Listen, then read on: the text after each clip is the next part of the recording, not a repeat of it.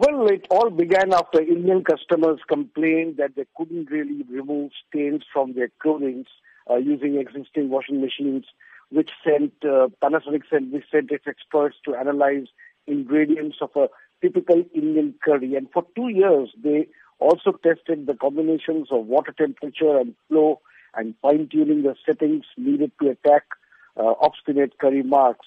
This new machine is called the Stain Master, and it has 5 cycles aimed at the Indian consumer. I mean, it includes daily sari, with Indian women wear, and collar and cuff.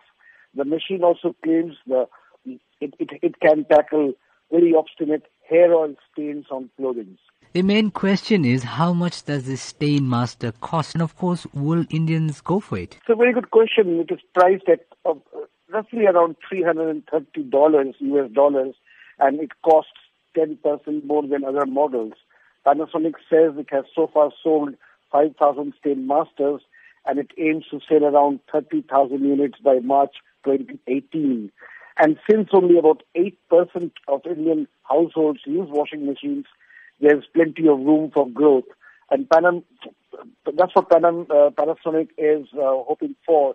This company entered the Indian market in 1990 and hopes that curry button will challenge its South Korean and rivals like LG Electronics and Samsung.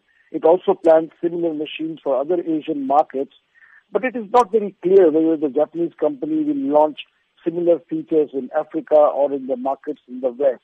So can one say, in a way, it is a sync with India's push for higher standards of hygiene? Well, there's good news and bad news. The national government has launched a very ambitious clean-up drive to spruce up India by 2019. The focus is also to build tens of millions of toilets for the bare poor. And yesterday, the capital, Delhi, ordered even luxury hotels to open their washrooms so that people do not turn the city into a public urinal.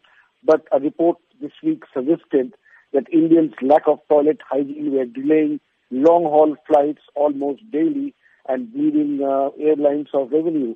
The good news is that as high-street clothing gets costlier but popular, Indians are sure to look for a machine to battle the telltale spots.